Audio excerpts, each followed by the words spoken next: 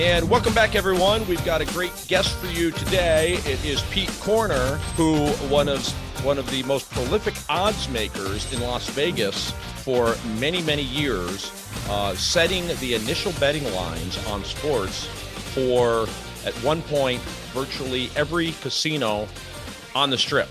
So we're going to get the inside story as to how these odds makers set those lines, and perhaps you can get an edge in figuring out how to beat those lines. Pete, welcome to the show. Thanks for having me, James. I appreciate it. So did I overstate that at all, that you were setting the lines for every Vegas casino? Yeah, the company I actually started with the infamous Michael Roxy Roxborough back in 1987, and worked for his company, Las Vegas Sports Consultants, for 17 years. I worked there as operations manager and senior odds maker, a full team of excellent odds makers. And then I decided to branch out on my own, and I received a license from the Nevada Gaming Control Board to do business with the casinos, and basically started the company and flushed out Las Vegas Sports Consultants. After a few years, we had pretty much a monopoly on things for about 15 more years after that. And then, of course, the industry has changed in the past 5 years, and it's exploded onto the scene across the United States. So, we've got a myriad of listeners to the show of various levels of sports betting knowledge, but we'll just kind of start with some of the basics here and assume that people aren't familiar with exactly how that works. And this is the first time I've ever spoken directly to an odds maker, so I'm excited to make sure that I understand this properly. But it's my understanding that what an odds maker does is when a casino is going to offer betting on a particular game, you got to put a line up there. You got to put Lakers -6, Celtics +4, etc., so that the bettors can take either side of that, because obviously one team is favored, and somebody's got to set that initial line in hopes that half of the bettors are going to take one side and half are going to take the other side, right? Right, exactly. Two-way action is what we're looking for. The interesting thing is, what you should know, what everybody should know as far as what a point spread is, it's merely a perception. It's not rocket science to setting the odds. It's really not that difficult, but it's more of a perception of where that watermark is, where we can get two-way action. It's not a clear sign of who's favored. It's not a clear sign who's going to win. It's strictly a financial water level mark that we can get that two-way action. Once the game starts, if there's two-way action, we don't care who wins. And you oftentimes get the pundits on sports TV saying, wow, a 20-point favorite lost the game and it was remarkable. The point spread really isn't, it is a factor in a sense that we are looking at data, teams that are absolutely doing really well compared to teams that are not doing well will naturally form a point spread in the area, in the ballpark where we think we can get the two-way action. The object of a line is to move. When we see there's money on a certain side, the line has to be moved by the bookmaker. And if the bookmaker does it correctly, they can get two-way action by manipulating the line up and down according to the play, according to their customers. And then when the game kicks off, hopefully, and it doesn't happen as often as you think. There's lots of two-way action, but there's always risk on a game. We're always rooting for some side, but hopefully it's not too much. As like in a championship game where we get a lot of action, there may be risk on one side. So it's life or death on that one particular day. Yeah, in a perfect world, you've set a line where half the people bet one side, half to bet the other, and Vegas makes their money on the vig, the juice, the fact that you got to bet $110 to win 100, and that's how Vegas makes their money. Naturally, James, that's how I made my money. That 11 to 10 was absolutely so important as the bottom line. It is so tough to beat in the long run. And that's what really saved my job, always having that edge of 11 to 10. In the long run, we know the sports books will carve out a profit on that mere 11 to 10 differential. Right. But wouldn't you say you should be judged, roughly speaking, on setting a line that ultimately does not need to be moved, that you set essentially kind of a perfect line. You set it at 6. You, in fact, got half on one side, half on the other. Good job, Mr. Oddsmaker, as opposed to you set it at 6 and everybody started betting the hell out of the Lakers -6. And all of a sudden the casino now has to move it to -7. They don't like that. Right. That's absolutely right. And actually, the misconception is that we're setting the opening lines, we're hopefully setting the closing line. But we're hopefully that line doesn't move. It will move. We know it. But it depends on the limits of the participating sports book, how much they'll take, where they're at. Certain games, certainly with now with so many states in the sports wagering, they know that their home teams will get action, unlike those same teams won't get that same action in another state. So they have to, when they see a certain line come out in a general layout for the numbers, they may want to adjust that. They may want to hike up the home team a little bit to take a play away from the players and always be a little bit higher than or ahead of the line than the rest of the nation. Mm-hmm.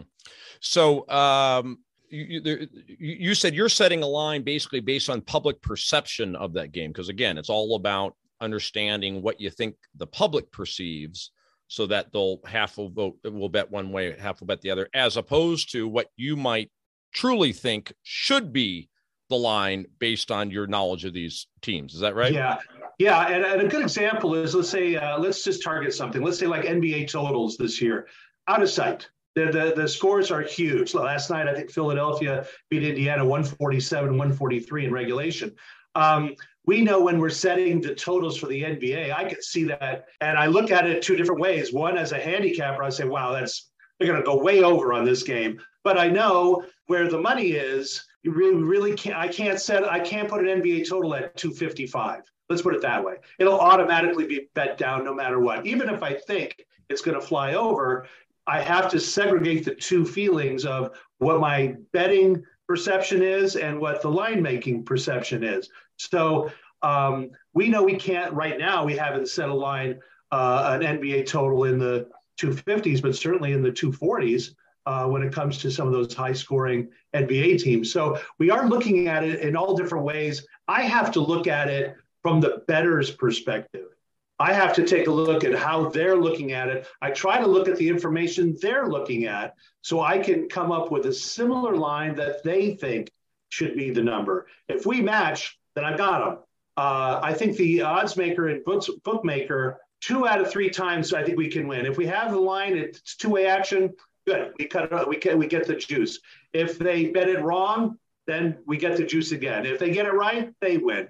So we're always looking at the information that the gamblers are looking at so we can be near their thoughts on each game. What some people would refer to as the dumb public, that you have to keep in mind, roughly speaking, the dumb public, which is just kind of betting with emotion and betting trends and this and that, as opposed to people who are genuine sports experts. And so therefore, doesn't that create an opportunity for someone who is a real sports expert to see that, that line is too high because they know that everybody loves Notre Dame or what have you, and I'm going to take advantage of that line being off because of the dumb public? Well, let's not call them dumb public. We like to call them casual bettors, and the other side are the wise guys. When Nevada was the only state legally, the wise guys carried a lot of weight. Bookmakers on the strip all over Nevada knew who the big players were and waited for that money to come in to move the line if necessary. If a dentist from St. Louis came in and had $10,000, wanted to bet a hockey game or something, the bookmakers wouldn't move the line on that money. But if a wise guy came in and bet the same amount of money, they would move the line. So you're playing to faces. Now, the wise guys, I hate to say aren't as influential, but because there's so many different outs now, so many different places to make a legal wager, they'd have to spread out their money multiple of times, more than they probably would want to, because there's so many different places to play. that they can't move the line as quickly as they once did. They were actually manipulating the line for their benefit, using the public's bias for home teams or betting the over. We know this is the way the public bets, and they would use that in manipulating the line to get the best of it, and then betting against the public, which they still do now. And a lot of people do, to get their best number that they can play on. But casual bettors make up so much of the volume of betting that we have. Wise guys are very important to the bookmaker. They're the ones who will move the line, and that's where the bookmakers want to get. They want to get to that certain level, so they'll have both sides represented in the value.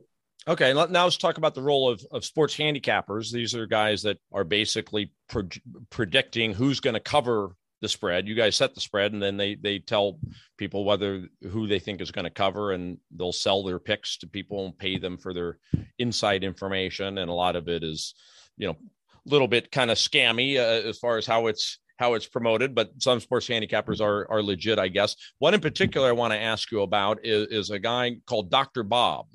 And I'll never forget a Wall Street Journal article about Dr. Bob. And if I recall the article correctly, this is about 10 years ago, it was basically saying that this guy is a Berkeley statistician and so on. And effectively, he was seeing the opening lines that you guys were setting. And based on his formulations, he could tell which ones were off and so on. And he would put his bettors on that particular side, and that he was so successful that the sports books started listening to him or watching what he was putting out there and changing lines based on what he was putting out there. That's what I recall the article saying. Tell me if that's a true story. I'm totally unaware of him having any influence on the betting markets. If he was successful, he betted himself. Probably the money he made was selling the picks rather than betting the picks. Because if you're so successful, why would you tell anybody the best? Your advantage, the line that he thought was the better line, he wouldn't get if he was telling the public. They would be vanished. It would be moving the line, and he wouldn't have value anymore. Not that look, we love touts. In Vegas, we love touts. They're bringing a lot of people into the fray, bringing a lot of money into the industry. And it's an industry that's been around forever. As I told you before we started, I got my career started with Jim Feist. And I can honestly say when we gave out picks, it was one side, good or bad. He had his good days, had his bad days, but he was legit. And I'm not saying anybody isn't legit. But if you're a person who doesn't have time to handicap and you want somebody's expert advice, I think you can do just as well by flipping a coin. You'll be around 50%.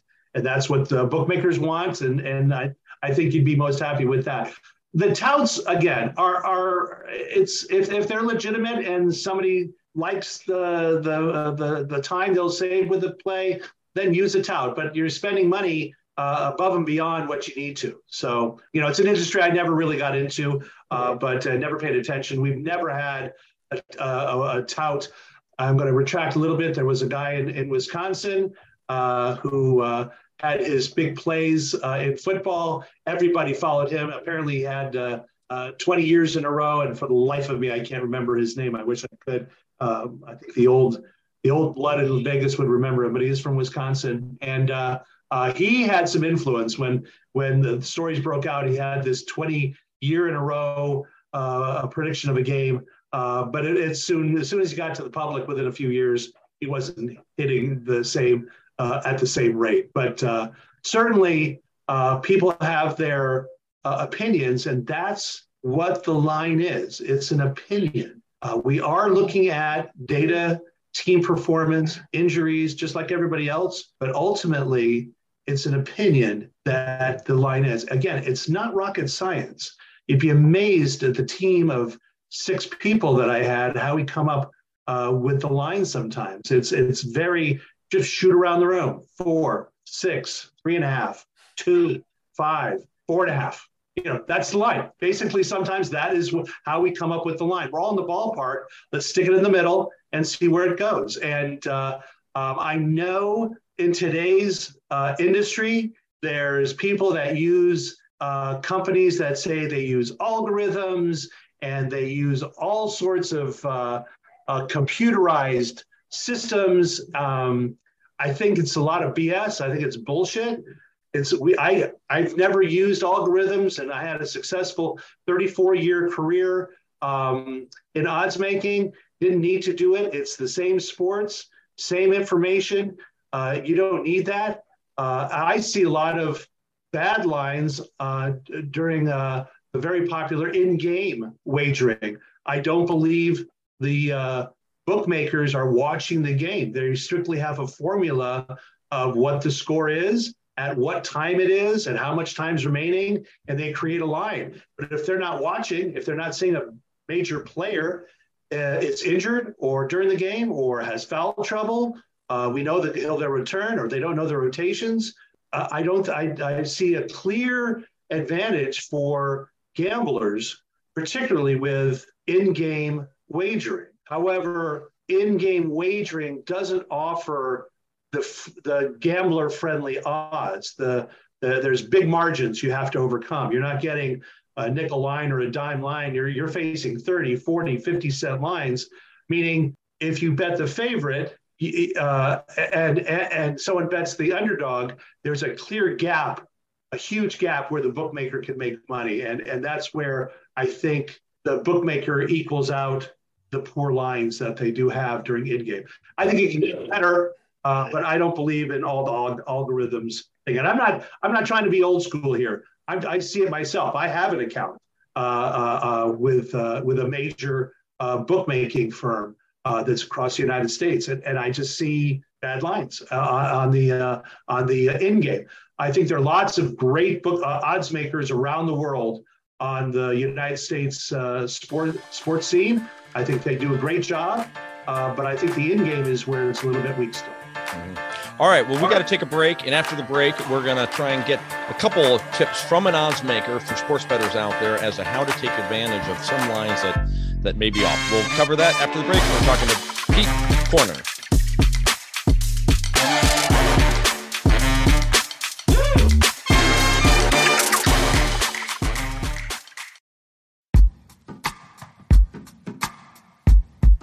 The Jim Stroud Podcast explores the discoveries and trends forming the future of our lives.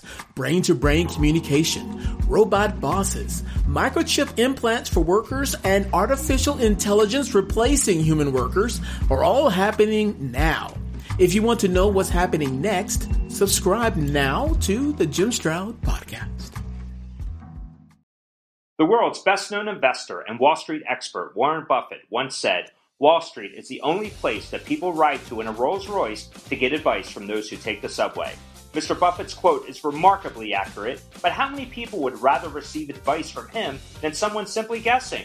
Welcome to Buy, Hold, Sell, your single source for Wall Street knowledge and profitable guidance. Please join me, Todd Schoenberger, and fellow trader Tobin Smith, as well as host Veronica Dudo, for a podcast known to move the needle for investors.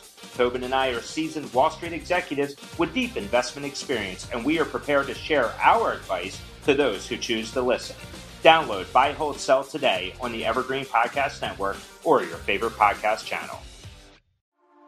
A news story gets shared by a friend on social media, or you catch a tweet that really makes your blood boil. But how do you separate fact from fiction?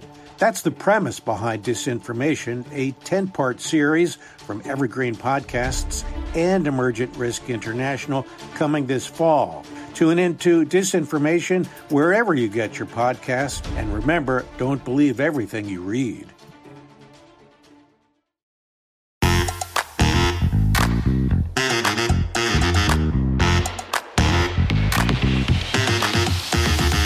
And welcome back. We are talking to Pete Korner.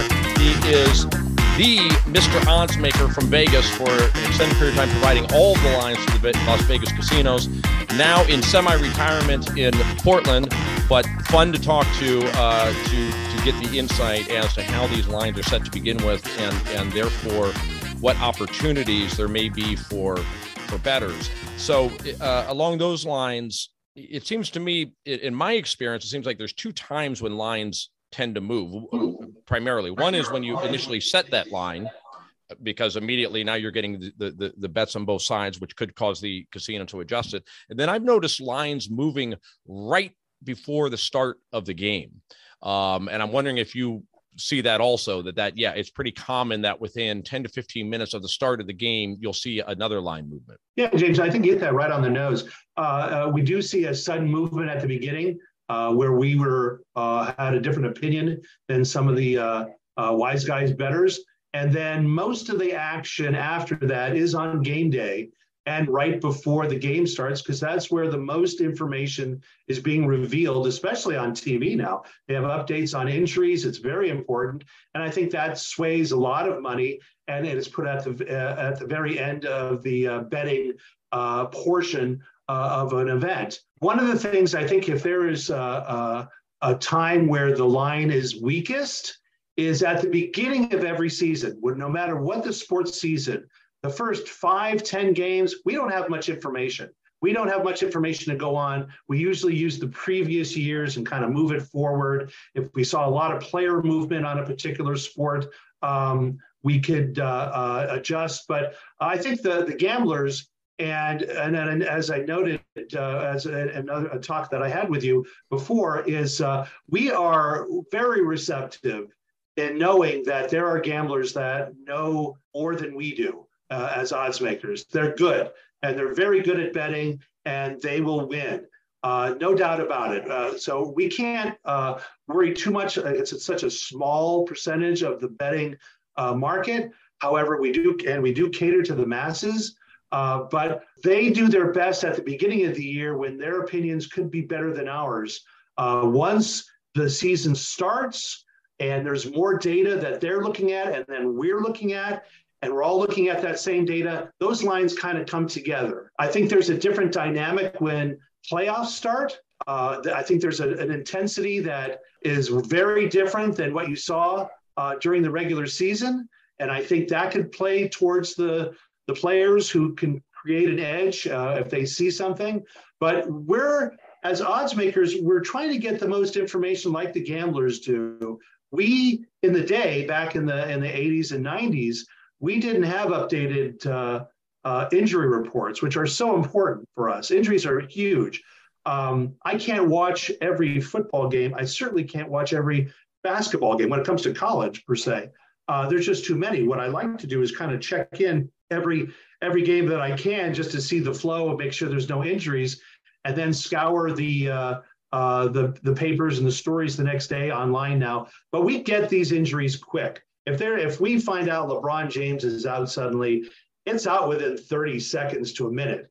So if somebody has an edge, they can make a play, but it'll quickly be adjusted. So the players don't have that window of opportunity when it comes to that type of major movement. But getting back to the original point, at the beginning of a line, when it comes out, you will see that kind of movement. And at the end of the betting process, near the end, when there's all the information is, those big boys who put down some big money, they're going to put it at the end of the game where the line doesn't have a chance to move or does move quickly at the very end before the game starts. Yeah, I feel like I've seen a trend that whatever direction it moves right before the start of the game tends to be an accurate projection. So in other words, if a team went from -8 to -8.5, all of a sudden right at the end, that is a pretty good bet to go ahead and lay the 8.5. Is that if you trust that, sure. But it's true though. If they're moving the line at the very end, that usually means there's some big money coming down, and that's not usually from the casual bettors. That's usually from their bigger bettors that have their opinion, and they don't want to be behind the line movement. So that is a tell, but also when it comes to the major games like a Super Bowl or, as I mentioned before, a championship game where there's huge money, not many games going on at the same time, the betting public, their money overcomes the wise guy. And that's where you probably want to go against that kind of movement. That's kind of the standard saying, bet against the public. So those big games where there's, we have 2 championship games on a day, that's it. The betting public overwhelms the wise guy money, and you'll know which way the betting public's going, and you may want to go against that. I'm not trying to support that theory, but that's what people believe. Makes sense. So who are these wise guys? Are there actually people out there that are genuinely making a living sports betting? Yeah, and I'm going to tell you the truth. I'm not sure how the process is in the past 6 years since the proliferation of sports gaming has gone across the United States, how it's gone worldwide now. It's a different beast. When we had the big time bettors in Vegas betting, they had crews of people at every casino, and when they were told to make the play, they all went at the same time to the windows. You don't have that. You have betting apps now. One person can have 8 phones in front of them and make all the plays all at once, depending on the limits for each one. The betting groups, I'm not sure what the process is anymore. It's high tech now. It's faster. I think it's more difficult to book certain sports now because of the lightning fast way money can come down through these apps. I think they're wonderful. I think the betting apps are just terrific, and it offers the bookmakers are able to offer so many more bets, because online you don't have space in the casino. The sports book, you can only put the bets up that you could put on the boards, so you're restricted. So here on the betting apps, you can put a ton of wagers for the betting public, and it's very tough to monitor each and every one. Before I left Las Vegas, I was working at William Hill Corporate before their takeover by Caesar's Palace, and I was the nighttime guy, and I ran the reports every night for 9, 10, 12 states, whatever it was, and constantly monitoring every bet that came across our screens. And it's tough, and it's very tough because people are working in teams. They're working in different states trying to get the same bets, and very tough to monitor. And if you're persistent, it's a grind. If you're going to make sports wagering a living, it's not easy. It's a lot of work, a lot of research. I know as an odds maker, we didn't have a day off. I worked my own company 15 years. We never had a day off. Some days were lighter than others, but with the sports happening every day, and if you're a sports enthusiast who wants to bet it, you have to know what's going on. I've always told people the best way to bet on sports is to play the fantasy leagues. If you're going to play a fantasy league, I know it's kind of corny, but you're aware of sports injuries. You're aware of other things happening, and it can only help you in your sports wagering. So there are clear areas where bettors can carve a niche out and have a betting edge over the odds maker and the book. Yeah. In sports betting, you're playing primarily against other players, and so there's a skill factor there where you can beat the other players as opposed to simply playing against the house. So if you're doing the sports exchange, if you're doing exchange wagering, which I happen to have, I love sports exchanges. They're coming now onto the market. I myself have a sports exchange product I'm trying to peddle for many years now. It's just tough to get the old school bookmakers to accept it. But playing against the players, even a bigger benefit for the wise guy.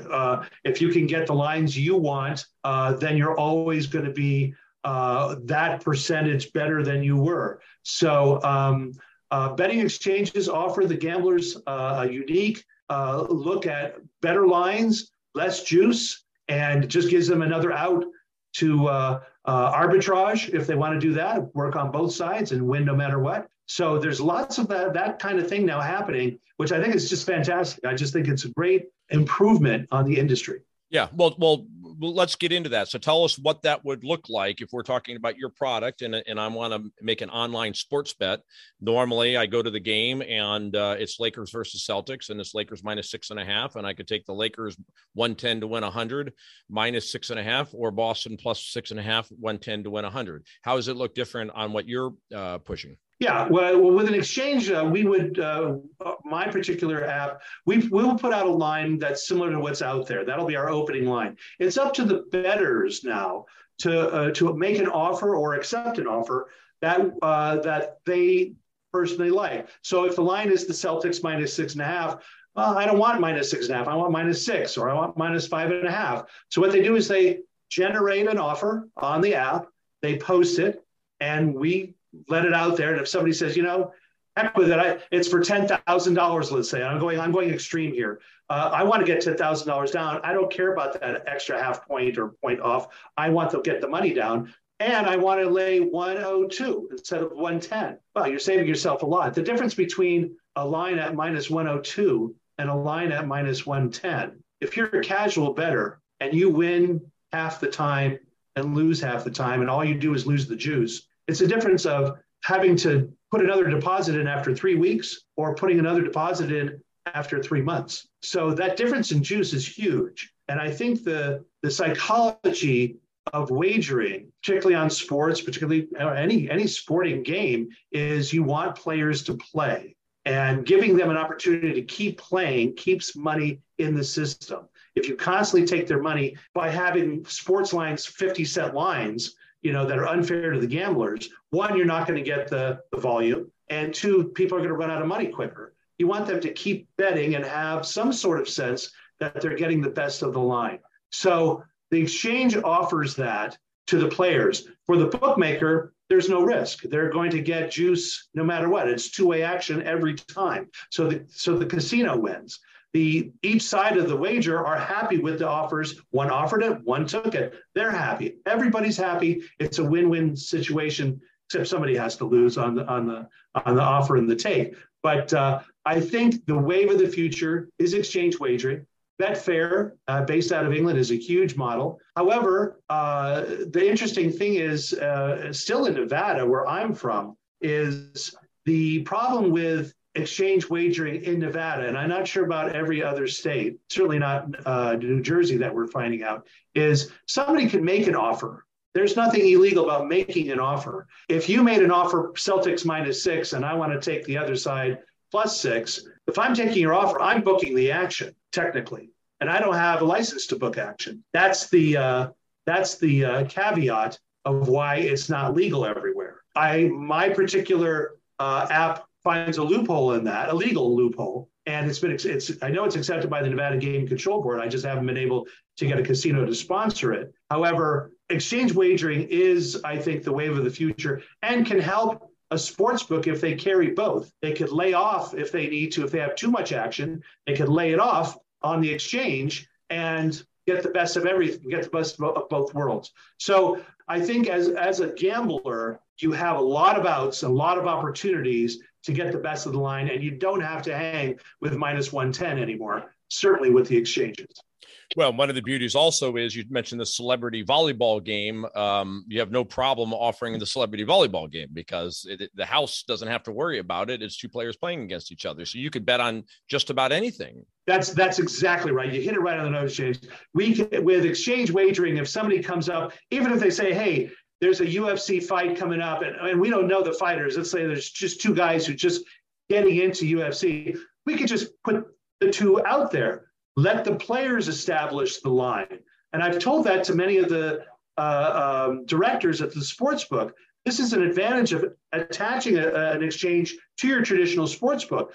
We could put out the line. We could put out the games before you post them and see where the gamblers are putting the line and using that information to put out into their traditional sports book. I said there's a tremendous value with that, but the safety of it for bookmakers is what I think is the biggest draw for them.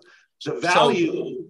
So how does the house make money on it then? Well, instead of -110, your players are betting -102. So you're going to get smaller juice, but you're always going to win. Mm-hmm. So you're still generating juice just at a lower level. Mm-hmm. Or you could simply just say, hey, we take 1% of all wagers or all transactions. Yeah. And there's many different innovative ways with exchange wagering. There is a couple places that I know that do take. We'll just take 1%, and that's a coup for the bettors. Absolutely. The problem or the issues right now with exchange wagering is what they call liquidity. Not many people are into it just yet, but not many people were into in-game wagering, and now it's very popular. I think there's an education process for anything new, and that includes exchange wagering. So people that will find out about it will learn about it, and the people booking that sort of format will learn about it and be able to utilize another way of booking, which is 100% profit. You never lose. So well, let's just wrap up with, tell us what the state is of odds making today. You're no longer in the business. How has it changed? Is there just one company out there that's doing it, or are there lots of them out there? What's the state of odds making today? Certainly not the mom and pop shop that I had and were other traditional places that set the odds in yesteryear. We have huge companies like Sport Radar that'll offer a million different offerings. They're very good at what they do. That company basically bumped me out of Nevada. I just couldn't, there's 200 wagers per game. I just don't have the time or the staff, which they did. I was, however, like I said, I'm pursuing this exchange wagering, so I was on my way out. And there's so many other states that have sports wagering. I don't need to hang in Nevada. But the state of odds making is now a huge consulting consortium with lots of people engaging in the process to make sure that your sportsbook has as many opportunities, if not more, than your competitors. And that's what they're doing. I think it takes away some of the profit because, like I said, monitoring, particularly the very real esoteric props and things in sports, very tough. But that's the competitive issue now with odds making, is to get as much out for your customers so they can bet. Are some of the sports books actually doing it in-house? They've got their own odds makers to set the lines? Yeah. I have good friends at what used to be the Hilton Kingdom, for the name of whoever they are now. Guys who set the odds. They used to be in the Imperial Palace. These guys are wonderful odds makers, and they're in-house. I've had a couple groups up in Reno when I was there. They were tremendous odds makers, and they produce for their own house. It's expensive if you do join these particular companies, but if you have an app with your sports book, you'll need to have odds makers to know what lines are good and what's bad. So it's good to have these types of people in staff within your group. All right. Well, that was fascinating. My first ever discussion with a true odds maker. I got a zillion more questions, but we got to wrap up. But I think we left everybody with a few tips as to perhaps give you a little edge against your book. So Pete Korner, thanks so much for joining the show. Thanks, James. Thanks for having me. All right. Have a great one.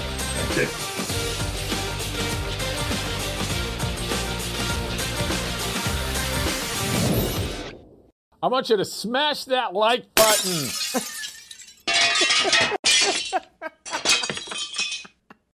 On any given day in Washington, policy proposals are created, debated, and decimated by tens of thousands of people and organizations working behind the scenes. On 80 Proof Politics, a guest and I will visit a D.C. watering hole and distill the art of advocacy by pulling back the curtain a bit and taking a look at how they play their part in the sausage factory we call our federal government. So if you're at all interested in how the sausage is made, pull up a chair, grab a drink, and join us. After all, what goes better with sausage than a tall, cold one?